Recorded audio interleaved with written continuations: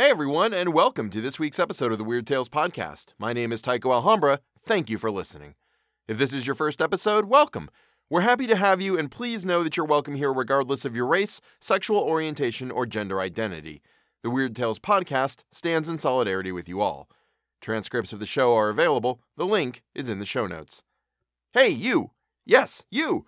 Have you ever wanted to be on the show, helped read a story, be a part of the cultural juggernaut that is the Weird Tales Podcast? Now you can! From now until the end of February, I'm holding auditions for a full cast reading of A Christmas Carol. Set to debut at Christmas Ghost Stories Season 4, which is actually Season 5, because I'm a dummy.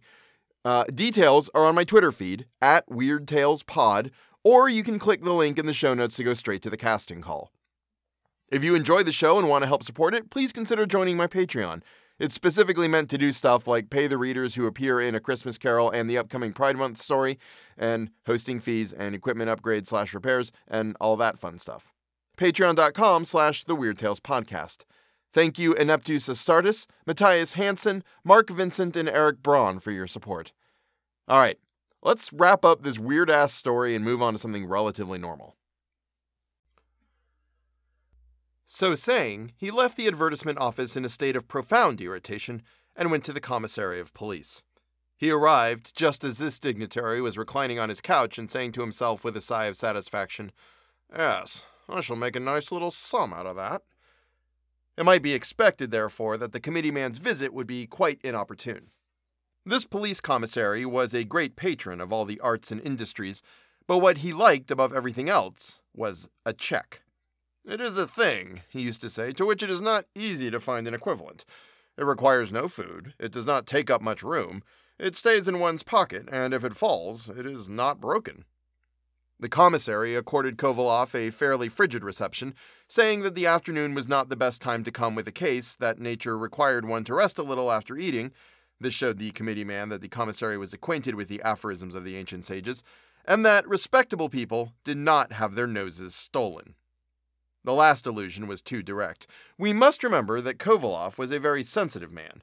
He did not mind anything said against him as an individual, but he could not endure any reflection on his rank or social position. He even believed that in comedies, one might allow attacks on junior officers, but never on their seniors. The commissary's reception of him hurt his feelings so much that he raised his head proudly and said with dignity, "After such insulting expressions on your part, I have nothing more to say." And he left the place. He reached his house quite wearied out. It was already growing dark. After all his fruitless search, his room seemed to him melancholy and even ugly. In the vestibule, he saw his valet Ivan stretched on the leather couch and amusing himself by spitting at the ceiling, which he did very cleverly, hitting every time the same spot. His servant's equanimity enraged him.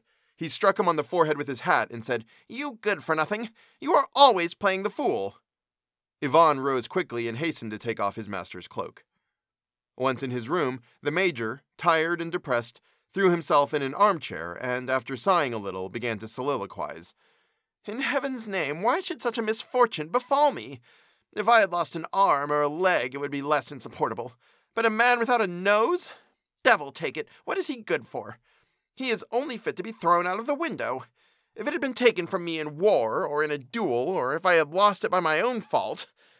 But it has disappeared inexplicably. But no, it is impossible," he continued after reflecting a few moments.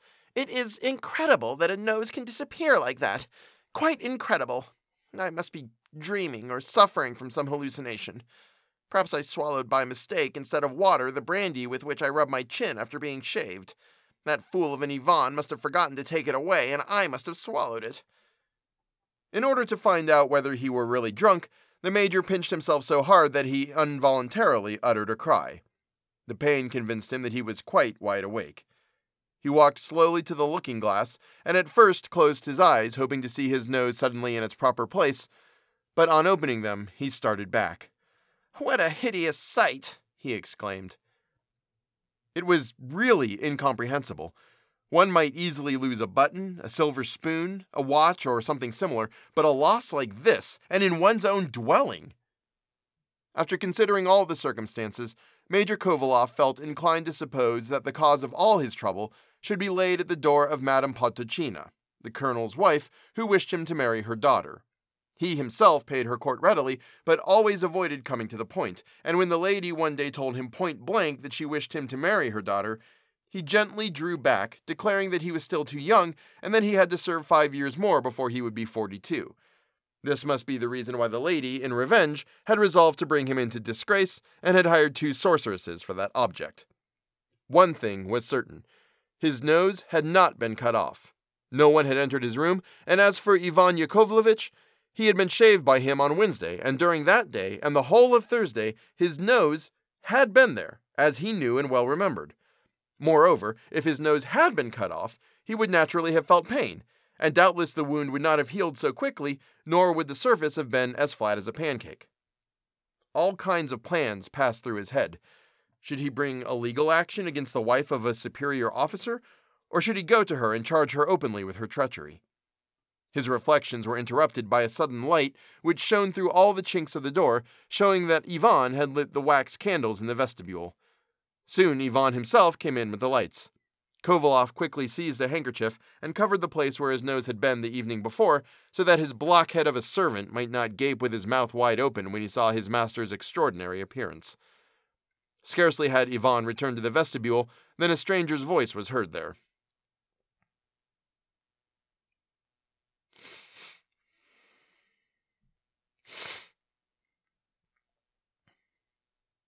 "Does Major Kovalov live here?" it asked. "Come in," said the major, rising rapidly and opening the door. He saw a police official of pleasant appearance, with gray whiskers and fairly full cheeks. The same who, at the commencement of this story, was standing at the end of the Isaac Bridge. "You have lost your nose?" he asked. "Exactly so. It has just been found." "What do you say?"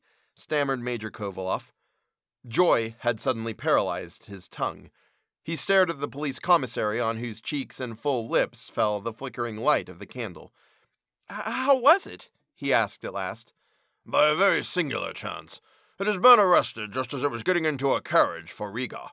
Its passport had been made out some time ago in the name of an official, and what is still more strange, I myself took it at first for a gentleman. Fortunately, I had my glasses with me, and then I saw at once that it was a nose. I am short-sighted, you know, and as you stand before me, I cannot distinguish your nose, your beard, or anything else. My mother-in-law can hardly see at all." Kovalov was beside himself with excitement. "Where is it? Where? I will hasten there at once." "Don't put yourself out. Knowing that you need it, I have brought it with me. Another singular thing is that the principal culprit in the matter is a scoundrel of a barber living in the Assumption Avenue, who is now safely locked up. I had long suspected him of drunkenness and theft. Only the day before yesterday he stole some buttons in a shop. Your nose is quite uninjured." So saying, the police commissary put his hand in his pocket and brought out the nose wrapped up in paper. Yes, this is it," exclaimed Kovalov. "Will you not stay and drink a cup of tea with me?" "I should like to very much, but I cannot. I must go at once to the House of Correction. The cost of living is very high nowadays. My mother-in-law lives with me, and there are several children. The eldest is very hopeful and intelligent, but I have no means for their education." After the commissary's departure, Kovalov remained for some time plunged in a kind of vague reverie, and did not recover full consciousness for several moments, so great was the effect of this unexpected good news. He placed the recovered nose carefully in the palm of his hand, and examined it again with the greatest attention. "Yes, this is it," he said to himself. "Here is the heat boil on the left side, which came out yesterday." And he nearly laughed aloud with delight. But nothing is permanent in this world. Joy, in the second moment of its arrival, is already less keen than in the first, is still fainter in the third, and finishes by coalescing with our normal mental state, just as the circles which the fall of a pebble forms on the surface of water gradually die away. Kovalov began to meditate, and saw that his difficulties were not yet over. His nose had been recovered, but it had to be joined on again in its proper place. And suppose it could not? As he put this question to himself, Kovalov grew pale. With a feeling of indescribable dread, he rushed towards his dressing table and stood before the mirror in order that he might not place his nose crookedly. His hands trembled. Very carefully, he placed it where it had been before. Horror! It did not remain there. He held it to his mouth and warmed it a little with his breath and then placed it there again, but it would not hold. "Hold on, you stupid," he said. But the nose seemed to be made of wood and fell back on the table with a strange noise as though it had been a cork. The Major's face began to twitch feverishly. "Is it possible that it won't stick?" he asked himself, full of alarm. But however often he tried, all his efforts were in vain. He called Ivan and sent him to fetch the doctor who occupied the finest flat in the mansion. This doctor was a man of imposing appearance, who had magnificent black whiskers and a healthy wife. He ate fresh apples every morning and cleaned his teeth with extreme care, using 5 different toothbrushes for 3/4 of an hour daily. The doctor came immediately. After having asked the Major when this misfortune had happened, he raised his chin and gave him a fillip with his finger just where the nose had been, in such a way that the Major suddenly threw back his head and struck the wall with it. The doctor said that did not matter. Then, making him turn his face to the right, he felt the vacant place and said, Then he made him turn it to the left and did the same. Finally, he again gave him a fillip with his finger, so that the Major started like a horse whose teeth are being examined. After this experiment, the doctor shook his head and said, "No, it cannot be done. Rather remain as you are, lest something worse happen. Certainly one could replace it at once, but I assure you the remedy would be worse than the disease." "All very fine, but how am I to go on without a nose?" answered Kovalov. "There's nothing worse than that. How can I show myself with such a villainous appearance? I go into good society, and this evening I am invited to 2 parties. I know several ladies, Madame Chekhterev, the wife of a state councillor, Madame Potachina, although after what she has done I don't want to have anything to do with her except through the agency of the police. I beg you," continued Kovalov in a supplicating tone, "find some way or other of replacing it, even if it is not quite firm, as long as it holds at all. I can keep it in place sometime with my hands whenever there is any risk. Besides, I do not even dance, so that is not likely to be injured by any sudden movement. As to your fee, be in no anxiety about that. I can well afford it." "Believe me," answered the doctor in a voice which was neither too high nor too low, but soft and almost magnetic, "I do not treat patients for love of gain. That would be contrary to my principles and to my art. It is true that I accept fees, but that is only not to hurt my patients' feelings by refusing them. I could certainly replace your nose, but I assure you, on my word of honor, it would only make matters worse. Rather, let nature do her own work. Wash the place often with cold water, and I assure you that even without a nose, you will be just as well as if you had one. As to the nose itself, I advise you to have it preserved in a bottle of spirits, or, still better, of warm vinegar mixed with 2 spoonfuls of brandy, and then you can sell it at a good price. I would be willing to take it myself, provided you do not ask too much." No, I shall not sell it at any price. I would rather it were lost again." "Excuse me," said the doctor, taking his leave. "I hope to be useful to you, but I can do nothing more. You are at any rate convinced of my good will." So saying, the doctor left the room with a dignified air. Kovalov did not even notice his departure. Absorbed in a profound reverie, he only saw the edge of his snow-white cuffs emerging from the sleeves of his black coat. The next day, he resolved, before bringing a formal action, to write to the colonel's wife and see whether she would not return to him, without further dispute, that of which she had deprived him. The letter ran as follows: "To Madame Alexandra Potachina, I hardly understand your method of action. Be sure that by adopting such a course you will gain nothing, and will certainly not succeed in making me marry your daughter. Believe me, the story of my nose has become well known. It is you and no one else who have taken the principal part in it. Its unexpected separation from the place which it occurred, its flight and its appearance sometimes in the disguise of an official, sometimes in proper person, are nothing but the consequence of unholy spells employed by you or by persons who, like you, are addicted to such honorable pursuits. On my part, I wish to inform you that if the above-mentioned nose is not restored today to its proper place, I shall be obliged to have recourse to legal procedure. For the rest, with all respect, I have the honor to be your humble servant, Platon Kovalov." The reply was not long in coming, and was as follows: "Major Platon Kovalov, your letter has profoundly astonished me. I must confess that I had not expected such unjust reproaches on your part. I assure you that the official of whom you speak has not been at my house, either disguised or in his proper person. It is true that Philip Ivanovich Potonchikov has paid visits at my house, and although he has actually asked for my daughter's hand and was a man of good breeding, respectable and intelligent, I never gave him any hope. Again, you say something about a nose. If you intend to imply by that I wish to snub you, i.e., to meet you with a refusal, I am very astonished, because, as you well know, I was quite of the opposite mind. If after this you wish to ask for my daughter's hand, I should be glad to gratify you, for such has also been the object of my most fervent desire, in the hope of the accomplishment of which I remain, yours most sincerely, Alexandra Podtochina. No, said Kovalov, after having reperused the letter. She is certainly not guilty. It is impossible. Such a letter could not be written by a criminal.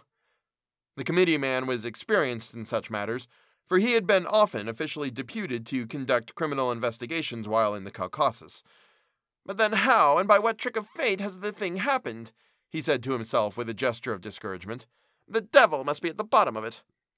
Meanwhile, the rumor of this extraordinary event had spread all over the city, and as is generally the case, not without numerous additions. At that period there was a general disposition to believe in the miraculous. The public had recently been impressed by experiments in magnetism. The story of the floating chairs in Konyo-Chinaya Street was still quite recent, and there was nothing astonishing in hearing soon afterwards that Major Kovalov's nose was to be seen walking every day at 3 o'clock on the Nevsky Avenue. The crowd of curious spectators which gathered there daily was enormous. On one occasion, someone spread a report that the nose was in Junker's stores, and immediately the place was besieged by such a crowd that the police had to interfere and establish order. A certain speculator, with a grave whiskered face, who sold cakes at a theater door, had some strong wooden benches made, which he placed before the window of the stores, and obligingly invited the public to stand on them and look in, at the modest charge of 24 kopecks. A veteran colonel, leaving his house earlier than usual expressly for the purpose, had the greatest difficulty in elbowing his way through the crowd, but to his great indignation he saw nothing in the store window but an ordinary flannel waistcoat and a colored lithograph representing a young girl darning a stocking, while an elegant youth in a waistcoat with large lapels watched her from behind a tree. The picture had hung in the same place for more than 10 years. The colonel went off, growling savagely to himself, "How can the fools let themselves be excited by such idiotic stories?" Then another rumor got abroad to the effect that the nose of Major Kovalov was in the habit of walking not on the Nevsky Avenue, but in the Taurus Gardens. Some students of the Academy of Surgery went there on purpose to see it. A high-born lady wrote to the keeper of the gardens asking him to show her children this rare phenomenon and to give them some suitable instruction on the occasion. All these incidents were eagerly collected by the town wits, who just then were very short of anecdotes adopted to amuse ladies. On the other hand, the minority of solid, sober people were very much displeased. One gentleman asserted with great indignation that he could not understand how, in our enlightened age, such absurdities could spread abroad, and he was astonished that the government did not direct their attention to the matter.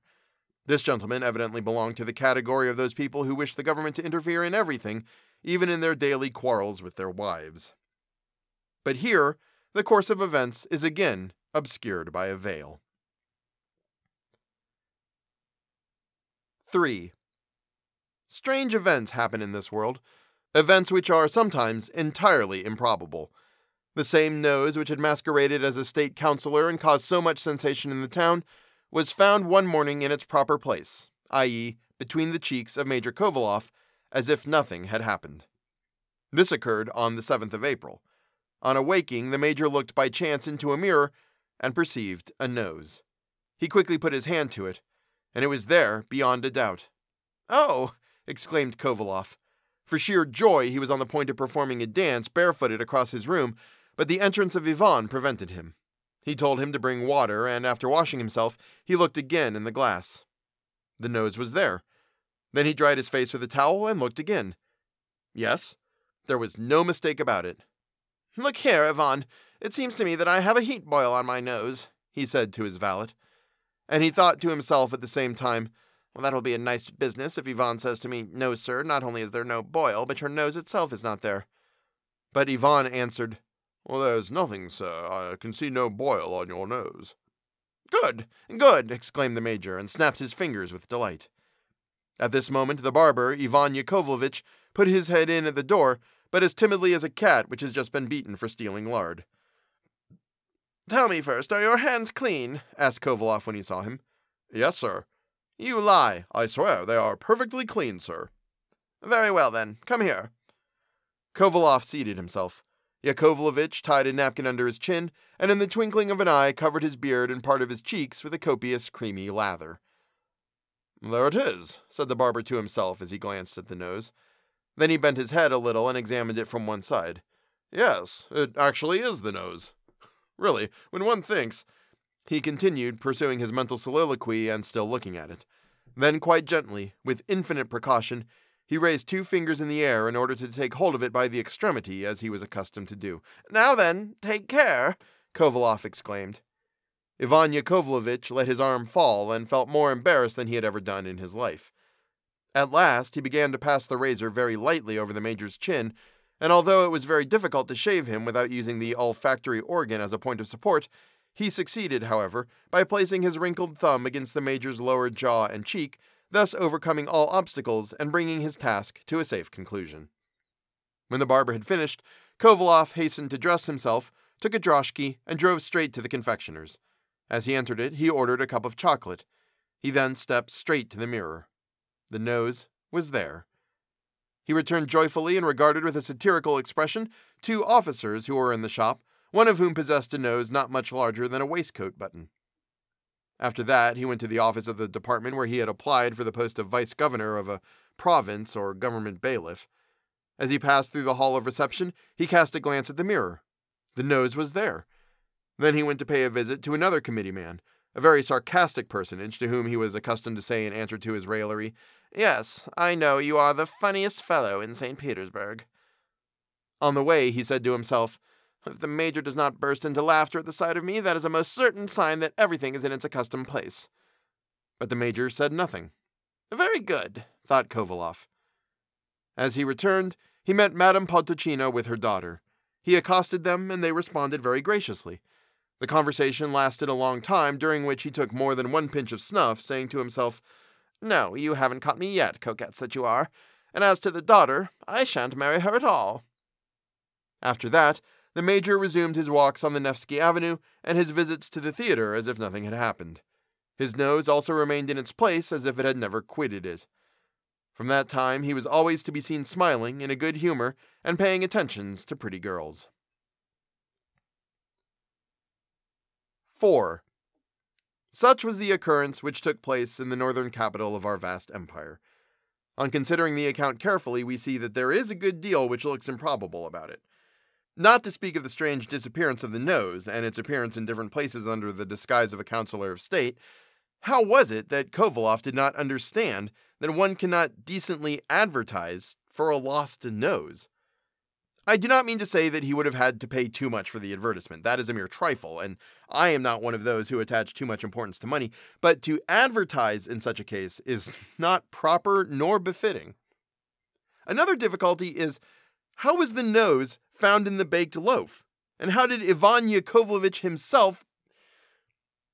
Nope, I don't understand it at all. But the most incomprehensible thing of all is how authors can choose such subjects for their stories. That really surpasses my understanding. In the first place, no advantage results from it for the country, and in the second place, no harm results either. All the same, when one reflects well, there really is something in the matter. Whatever may be said to the contrary, such cases do occur. Rarely, it is true, but now and then actually. And that is the end of the story. Thank you so much for listening. Please consider joining the Patreon, and please consider auditioning for the full cast reading of A Christmas Carol. Anyone is free to audition for any part they think they are fit for, regardless of race, ethnicity, gender identity, or sexual orientation. Ideally, I'd love to cast some new people who have never been heard before, so if you have no experience with voice acting but want to get your big break in the cultural zeitgeist, there is no better place to start than on my desperate attempt to stay relevant with a pathetic podcast. Please go and get vaccinated if you haven't, because seriously, what possible reason could you have for not doing so other than you're just a giant hemorrhoid? Get boosted, and please continue to wear a mask. Punch a racist in the face. If they're waving around a Confederate and or Nazi flag, punch them twice, and then kick them. Right in the shin. And always remember that the most important step a person can take is always the next one. Have a good week.